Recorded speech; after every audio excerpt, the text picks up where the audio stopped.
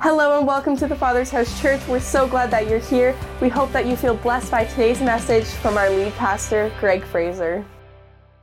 I'm going to continue in the book of Hebrews today. We got just a few more weeks or services on the book of Hebrews. And I just love this incredible book. Today I want to talk about the superior priesthood of Jesus Christ. The word superior means higher in rank or status or quality. And you say, well, what is the priest's job? We're going to look at that today a little bit, but it's interesting to me that as we are going through the book of Hebrews, I want to remind you of something.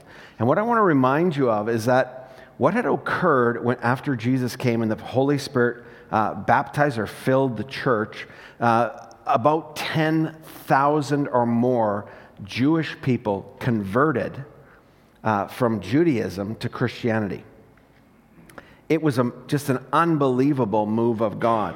And then those that hadn't converted began to persecute those who had been converted.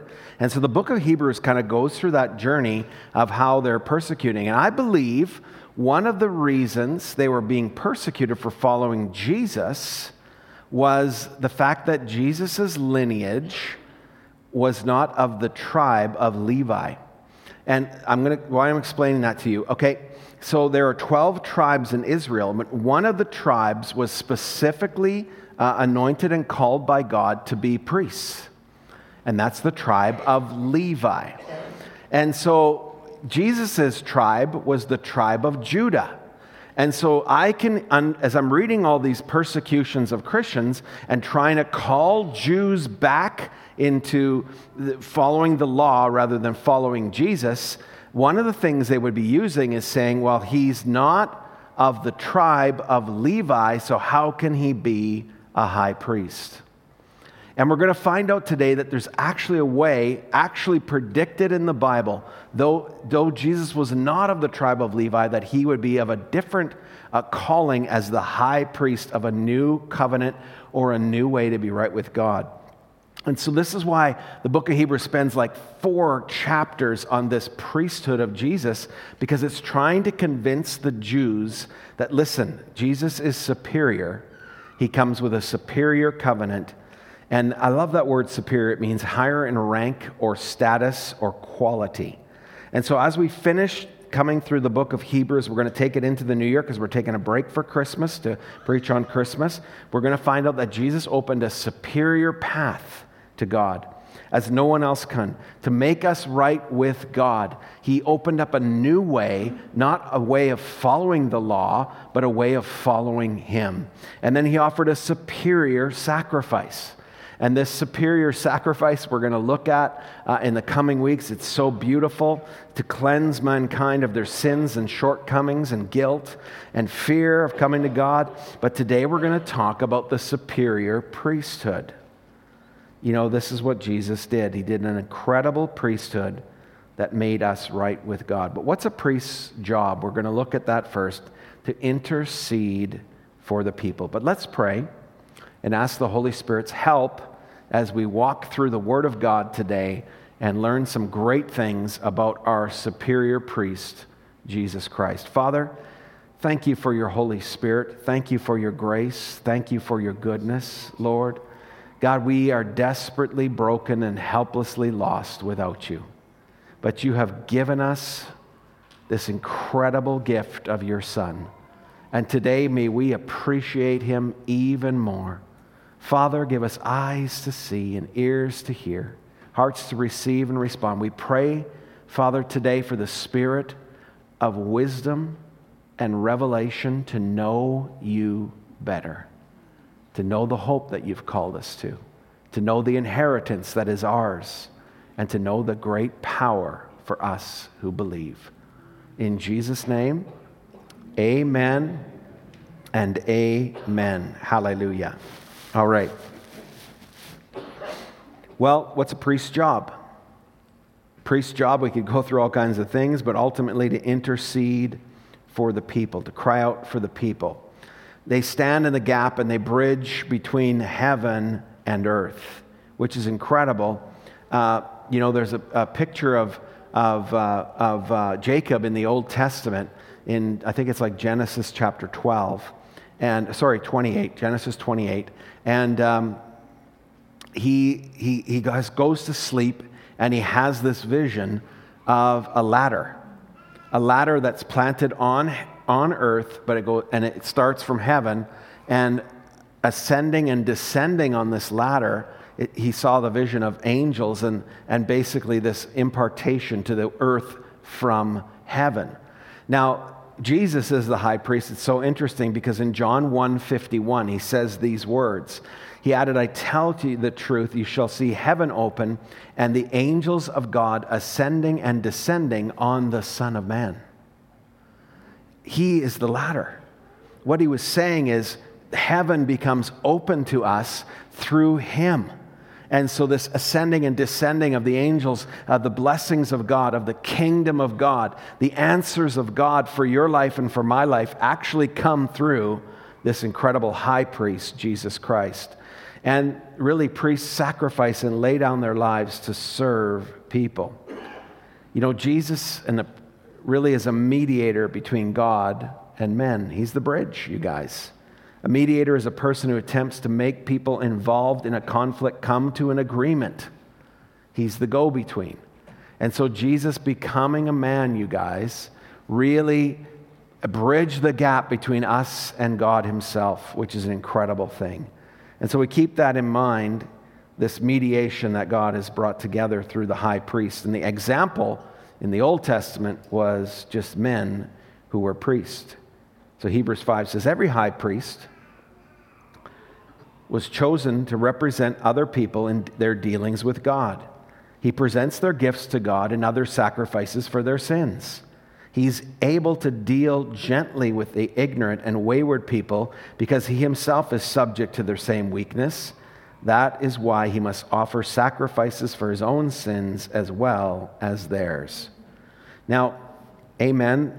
He offers sacrifices to be cleansed with sin. The problem with the Old Testament priests is because they were themselves sinners, the sacrifices they offered were never fully complete. And so they could never really take away the sins and the things that you and I deal with. And so that's important for us to remember. But Jesus offered a perfect sacrifice once and for all. Why? Why is Jesus the perfect priest? Well, let me give you a couple of reasons. He was sinless. He was eternal. He cannot lie. He cannot die. And amen, he never changes. I mean, that's a priest I want to have in my life. Amen? Making intercession for me. That's way better than the guy who sins himself and blows it all the time. And so I'm thankful for that. Hebrews chapter 7 says it this way, and I'm going to explain this in a moment. But the Melchizedek story provides a perfect analogy for Jesus.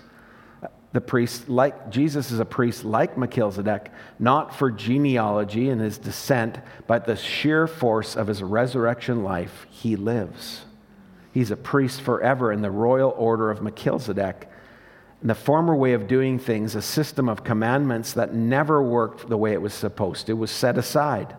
The law brought nothing to maturity. There was another way, Jesus, a way that does work, that brings us right into the presence of God and puts us in the right place. So this is an interesting chapter I'm working on, or things I'm walking through in the book of Hebrews. There's this strange character introduced. And I'm like, do I touch this, Lord? Do I not touch this? But it's all threaded throughout the 4 chapters on the priesthood of Christ. This guy named Melchizedek. Now, Melchizedek was the king of Salem, which is the king of righteousness, the king of peace, and he had no descent, he had no origin of days, and yet he shows up and he blesses Abraham, and you can read that story for yourself in Genesis 12, and you know, obviously the one who blesses stands in a higher place than the one who's being blessed, and Abraham being the father of faith. This guy named Melchizedek comes on the scene. Some scholars believe he was a pre-incarnate Christ. He was a picture of Christ. But the Bible calls him, in Psalm 110, it says, you will be a priest forever in the order of Melchizedek. And then later when the law comes, suddenly they start talking about priests can only come from Levi. But Jesus, the Bible predicts that Jesus Christ will be that priest, not from the Levi tribe, but from the order of Melchizedek. God tells us in the Bible. Can you imagine this moment? God tells the Jewish people way back in the Old Testament, there's going to come a different priesthood. There's going to come a different priesthood, you guys, and an eternal priesthood and an amazing priesthood. And the book of Hebrews tells us that that priest is Jesus. That was me summarizing 4 chapters of Hebrews for you. I had 60 pages of notes, and I'm like, how am I going to condense this, Lord, and make this make sense? So remember, one of the reasons I've told you about that priest, because it was so important, guys, is the Jewish people were trying to get people to stop follow Jesus. But the writer of Hebrews says, no, guys, he was predicted in the Old Testament. And Jesus is that priest. I love that. You know, I love what Jesus has done. And he was a perfect sacrifice and opened access to God to be in relationship with him. Now, I want you to know how great this priest is. So I'm going to read to you a scripture called from Hebrews 10. Every priest goes to work at the altar each day, offers the same sacrifices year in and year out, and never makes a dent in the sin problem. As a priest, Christ made a single sacrifice for sin, and that was it. Then he sat down right beside God and waited for all of his enemies to cave in. Take this scripture home. It was a perfect sacrifice by a perfect person to perfect some very imperfect people. Aren't you glad Jesus is your high priest? Amen. Hallelujah. Give him a hand clap. Amen.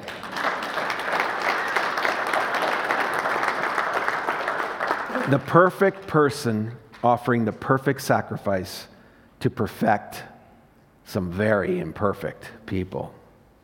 See, Jesus is the perfect priest. He intercedes for us. And all throughout the Bible, we see that Jesus is interceding. Hebrews 7:25. He always intercedes for us. In Romans 8:34, Jesus is at the right hand of God, and he's interceding for us always, even now. He's praying for you. He's crying out that you might walk in the true reality of what God has created you to be. His life revealed who God really was. Amen? You know, guys, all throughout the Old Testament, there's pictures of God being taken, little snapshots, and it's revealing to us who God is. But I want you to understand that revelation was like a very unclear picture. It was like trying to take a picture with a camera that was completely out of focus. And every time a picture of God was revealed in the Old Testament, the picture got clearer and clearer, but never really became fully clear. Until God became a man in the form of Jesus Christ, came down, and he was the complete revelation of God. So when you look at Jesus, you see God. That is a good high priest. The goodness of God, the kindness of God, the generosity of God, the love and the mercy of God. He's a high priest who suffers for us to bring us to God. He bridges the gap, as I talked to you earlier. He's that ladder to heaven. Hallelujah. He embraces us right where we're at, and this is a beautiful one. Though he is high priest and above us in every way, though he's morally perfect, though he's incredible, sinless, amazing, he doesn't ask us to crawl up to him like that's what the religion does. Religion says, God is up here, you need to work harder to get up here, and then you'll be right with God.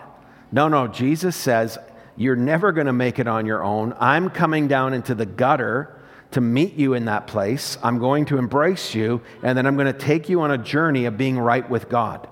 And you're going to constantly be changing and growing and maturing, but I want you to know that I accept you right where you're at. That is so good. Amen? For those of us that have been in the gutter, that's a good thing God came and rescued us. You know, there are so many times when Jesus did this in the Bible, in the New Testament. He meets us in our lowly estate, and he raises us up with his grace and his mercy. I could speak of the woman caught in adultery. Now, back in those days, when people were caught in adultery, according to the Old Testament rules, they were stoned to death. Like, not marijuana stone, but rock stoned, okay? They were stoned to death. And so this woman gets caught, and they come to him, and they're trying to catch Jesus. Amen?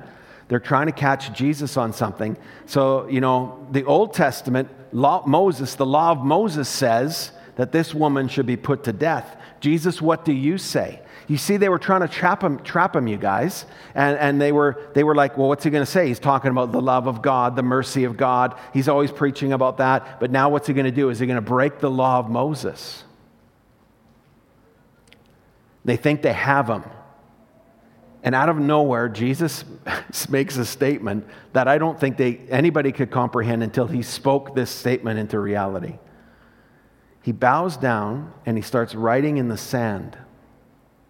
Now, we don't know what he wrote, but what we know is he said these words while he was writing. Let him who is without sin cast the first stone. Now, I believe he started writing their sins, but I think that he also wrote their names. He wrote their names.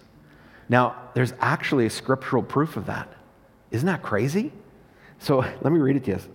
Kathy Fraser said at the end of the first service, she said, man, there's this scripture, and I'd never seen this before. I said, I'm preaching that on the second. I'm going to use that. This is Jeremiah 17:13. Crazy because we don't know what he wrote, but this gives us a hint. Lord, you are the hope of Israel. All who forsake you will be put to shame. Those who turn away from you will be written in the dust, because they have forsaken the Lord, the spring of living water. Can you imagine Jesus looking at you and writing your name? He doesn't know you from Adam. He doesn't just keep, writing at the source of names. He looks at you and says, Zechariah, Betty. Now, guys, I played in a play one time, and I played a Pharisee. And I was playing in this play, and my friend, he was playing Jesus. And it was unbelievable. I'm not kidding you. His name was Marlon. Marlon really embraced the character. And so what he had prayed before, he says, Lord, when I look at them, I want them to see what those Pharisees saw. I want them to see Jesus. And so I'm playing this Pharisee who's trying to condemn the woman. I'm literally in the scene of that moment. And I'm like this beard. I'm condemning her. And Marvin looks at me. He looks at me. And I'm not kidding you, I had to turn away. I felt such conviction, and I was like, oh my gosh, I'm on a stage with a fake beard on, freaking out here. The point was that I think that they felt that. They felt because Jesus started writing their name in the dust. You guys, don't keep trusting in your own righteousness. Amen? I could speak of the diseased leper that no one would touch. You couldn't be touched by a leper. The disease of leprosy was a death sentence. And when you got it, you were actually excluded. You were kicked out of your family even, and you were sent to this place to die in the wilderness. And when you were walking and you saw somebody walking toward you, you had to shout, unclean, unclean, unclean. And people would hear that and they'd begin to move away because they were so terrified of getting this disease of leprosy. Can you imagine if you had to go around defining yourself by the sin or the part of your life that is exposed to everybody? I mean, sinner, sinner, sinner. People are running away. You put whatever sin you are, but whatever thing you're dealing with, it doesn't matter. Jesus reached out and he touched this guy. He touched the leper. Guys, that's crazy. Like the fear that people had about leprosy, you couldn't touch a leper. They were moved away in every way, you guys. But Jesus embraces him and heals him. Now, why do we as a church do the crazy thing of, people say to me, why are you celebrating Halloween? We don't celebrate Halloween. We are the light in the darkness, in the midst of the darkness, and therefore we call people who are bound into something of the revelation of things that we want them set free. Amen? Hallelujah. Listen, it's an amazing thing. In the Old Testament, when somebody clean touched something unclean, they became unclean. But in the New Testament, through Jesus Christ's power in life, somebody who is clean touches somebody unclean, and the unclean becomes clean. Amen? So people are always like, oh, it's such a wicked day. Listen, this is the day that the Lord has made. And you and I are the lights of the world. We don't shy away from anything. We bring the light and the goodness and the kingdom of God into that moment. Amen? Amen. That is who you are. Hallelujah. We could talk about the multitude of outcasts that Jesus reached. The sinners, the foreigners, the fearful, the outcasts, the lonely and the broken. Every one of them needing to meet with Christ. Hallelujah. But I want to talk to you about a story in the Old Testament that I think encapsulates how Christ, the high priest, has met your life and how he has raised you up. Amen? And taken you from that place of brokenness and restored you. So the story starts and begins in the book of Samuel. King David has now taken the throne, but it took him a long time to get there. I want you to understand what was happening. The king right before him was called King Saul. And when God sent a prophet and said to him, God is stripping the kingdom from you and he's giving it to another, because Saul had greatly sinned against God. And so Saul finds out that God has anointed this young shepherd boy named David to be the next king. So you guess what Saul does? He's not giving up control, okay? When he's not giving up control. So for the next decade, he literally pursues David to try and kill him. He tries to stab him into a wall. When David was serving the king, David became one of his greatest generals, and he tried to kill him still. Like, it was crazy. David had to flee, and for 10 years he's been fleeing. But now Saul and his 3 sons are in a battle, and all of them die. And David, who was predicted to be king, suddenly is now being installed as the king. Now, here's what happens in our stories. One of Saul's sons who died, his name was Jonathan. And Jonathan and David were the best of friends. And even though Saul, his father, was trying to kill David, Jonathan loved David. Jonathan, who was really a royalty himself and a prince himself, and one day could have taken the throne. He's like, no, I believe God has called David to do it, and he was his best friend. So this incredible Jonathan, it's such a picture. Jonathan is one of the most incredible people in the Bible. He's still loyal to David, and he doesn't dishonor his father, but he still cares for David. And so this is our story. Now Jonathan is dead, and this is what happens in our story. I'm going to pick it up in 2 Samuel chapter 9. I'm going to read a pretty good chunk of scripture, but it should come up on the screen for you. One day David asked, now he's king, is there anyone left in Saul's family? If so, I'd like to show him some kindness in honor of Jonathan. It happened that a servant from Saul's household named Ziba was there. They called him into David's presence. The king asked, is there anyone left from the family of Saul to whom I can show godly kindness? Ziba told the king, yes, there is Jonathan's son, lame in both feet. Where is he? He's living at the home of Machir, the son of Amiel, in Lo-debar. King David didn't lose a minute. He sent and got him from Lo-debar. When Mephibosheth, son of Jonathan, came before David, he bowed deeply, abasing himself, honoring David. David spoke his name. Mephibosheth? He answered, yes, sir. "Don't be frightened," said David. "I'd like to do something special for you in memory of your father, Jonathan. To begin with, I'm returning to you all the properties of your grandfather Saul. Furthermore, from now on, you'll take all your meals at my table." Shuffling and stammering, not looking him in the eye, Mephibosheth said, "Who am I that you pay attention to a stray dog like me?" Hallelujah.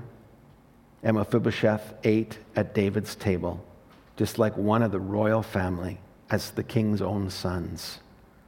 Mephibosheth lived in Jerusalem, again taking all his meals, though he was lame in both feet. Now, why Mephibosheth, first of all, was broken physically, emotionally, and socially. The story of how Mephibosheth became lame, you can read again in 2 Samuel. When a kingdom in the Old Testament turned from one king to another king, what would happen was that new king would kill all the relatives of the old king. He would do that so there would never be anybody trying to take away his throne. But David didn't do that. But Mephibosheth and his nursemaid at that time, Mephibosheth was about 5, thought that now the child was going to be killed because David had become king. So in fear, she grabs Mephibosheth and runs with him. And she runs, and I don't know if she stumbles, falls, I don't know. But she drops Mephibosheth, shattering both of his feet. And of course, they didn't have medical things like we do today. And so at that point, he becomes lame in both feet, bones shattered. We don't know what happened. It just wasn't good. So she's running because she's fearful the king will be coming for her and for Mephibosheth. But it's interesting that after David became king, Mephibosheth remained hidden from David for a long time. David didn't know about him. So he's hidden in this place called Lo-Debar. And then suddenly, do you understand that when Mephibosheth was called by David to come before the king, do you understand what he's thinking? I've been found out. I'm about to die. But let's understand. You see, Mephibosheth, guys, is broken emotionally and socially. He's living in a place called Lo-Debar, which means a place of no pasture, no communication, no word, the land of nothing. Where are you from? The land of nothing. I'm from nowhere. So Peter and I were one time at a conference in a different province with the pastor who was leading the conference was a very well-known, massive church pastor. He had the largest church in Canada at the time. And he meets us and says, "Where are you guys from?" You know, I proudly say, "Morinville." He looks at me and he says, "What a horrible name." And I'm like, I was like, "You have got to be kidding me, dude." You know, they said that about Jesus too, from where he was from. Amen. And things worked out pretty good for him in that town. Amen. Come on. Anyhow, sorry, that was just my flesh coming out. He says, "Nowhere." Where are you from? Nowhere. This is incredible. Shuffling and stammering, not looking him in the eye, Mephibosheth said, "Who am I that you would pay attention to a stray dog like me?" Wow. Doesn't see himself very high, eh? Guys, Mephibosheth was a royal. He was a royal, but he saw himself like a dog. Wow. And then Mephibosheth finds unexpected favor in his brokenness. King David does the most unexpected thing to the grandson of his enemy. Doesn't kill him. He restores his fortune and wealth. He restores his family line. His land and position are restored to him. He restores him to his royal identity. He eats with the king's table like all other royal sons. Wow. Well, how does this connect to your life and my life? How does the priest Jesus be revealed through this story? How many know we all experience brokenness in our lives? Everybody. Amen? Every single one of us gets it. Strained relationships, failed dreams, shattered promises, maybe a physical or emotional challenges of some sort. Guys, do you know that sometimes brokenness can hit your life by the decision of others? Amen? Have you ever been dropped by somebody you trusted?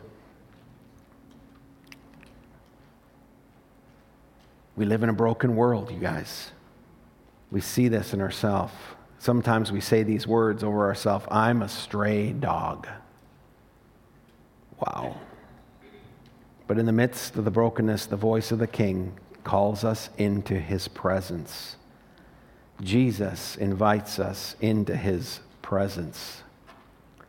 Like the man in their story, I love it. When Mephibosheth came, the son of Jonathan, came before David, he bowed deeply, abasing himself, honoring David. Now, why is that important for your life? Because this word is a word called repentance. It's a word of where we bow down before God in our lives. You see, most of us in our lives, it's our kingdom. We're in charge of us. And to follow Jesus, we have to come to a place of surrendering.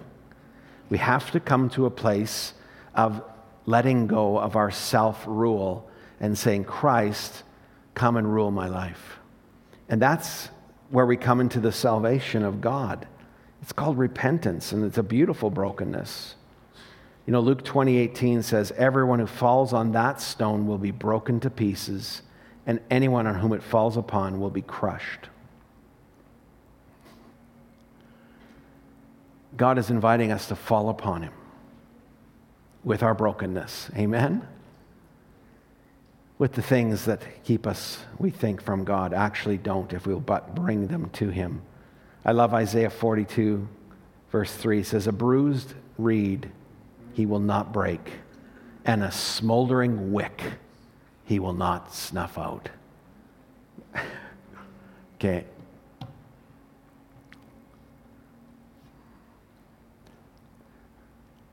Now, I'm just going to tell you a little story. We used to pick reeds all the time when we were like teenagers down by the lake. Now, at first I told the first service, I said we used to try to make flutes out of them. No, that was a lie. Can I confess something to you? We used to smoke them to see if anything would happen to us. Okay. Sorry, Mom and Dad watching in heaven. That's anyway. Like, how stunned was that? But if you picked one that was broken, you just throw it aside and pick another one. Are you with me? So you had like a longer staff.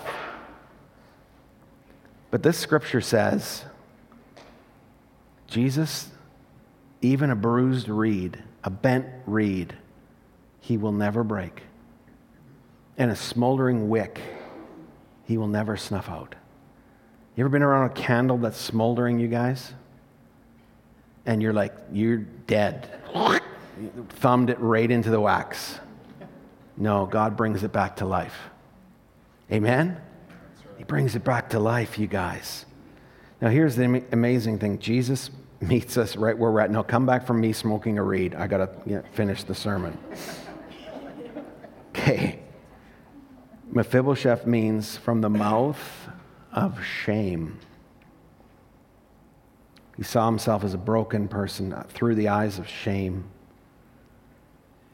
And we are no longer called to see ourselves that way. You see, Jesus comes down to our level to meet us right where we're at. Religion calls us to climb the mountain of our shame to reach God. But God removes the mountain and the barriers and meets us on a level plane. You can read about that. You know, Isaiah, the book of Isaiah, is a perfect It's like a perfect Bible. It's a perfect picture of the Bible. The first 39 chapters are about the Old Testament and judgment, and then from the 40th chapter on, it's about Christ's coming. Now, why am I telling you that? The Old Testament, right, is 39 books. The New Testament is 27, and the book of Isaiah is 66, which adds up to 39 and 27. It's crazy, eh? It's all there, this picture. So in the 40th chapter, it predicts the coming of Jesus Christ. And in this moment, Isaiah 40 says, prepare for God's arrival. Make the road straight and smooth, a highway fit for our God. Fill in the valleys, level the hills, smooth out the ruts, clear out the rocks. When God's bright glory will shine on everyone will see it, just as God was said. Guys, I'm telling you, God has come down and leveled the valley of your life. He's leveled the mountains that have kept him away from you. That's what Christ did. The high priest, Jesus. He eliminated every barrier to kept you from coming to God so that you could find a highway to God. A smooth path. An incredible place. Amen? Jesus gives us a new identity as well. We're new creations in Christ. You know, Mephibosheth shuffled and stammered and could not look Christ in the eye. But you know, when we come to Christ, he adopts us into his family. He makes us sons and daughters of the King. He gives us a new inheritance, a new identity, and brings us into his eternal kingdom. And it doesn't even stop there. There's one more thing Jesus does. Jesus gives us broken people a new job to do. 1 Peter 2:9 says this about you and me.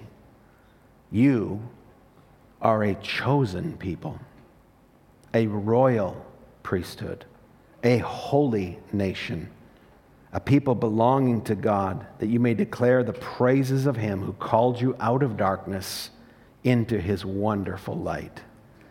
Do you know that you're a priest of God now? In the royal order of Jesus. He has saved you, and he says, now I've saved you, you've got a job to do. You are now the priests that bring and declare the goodness of God to this world. Revelations 5:9 and 10 tells us. They sang a new song. You are worthy to take the scroll and open its seals because you were slain, and with your blood you purchased men for God from every tribe and language and people and nation. And you have made them a kingdom of priests to serve our God, and they will reign on earth. Amen? Hallelujah, you guys.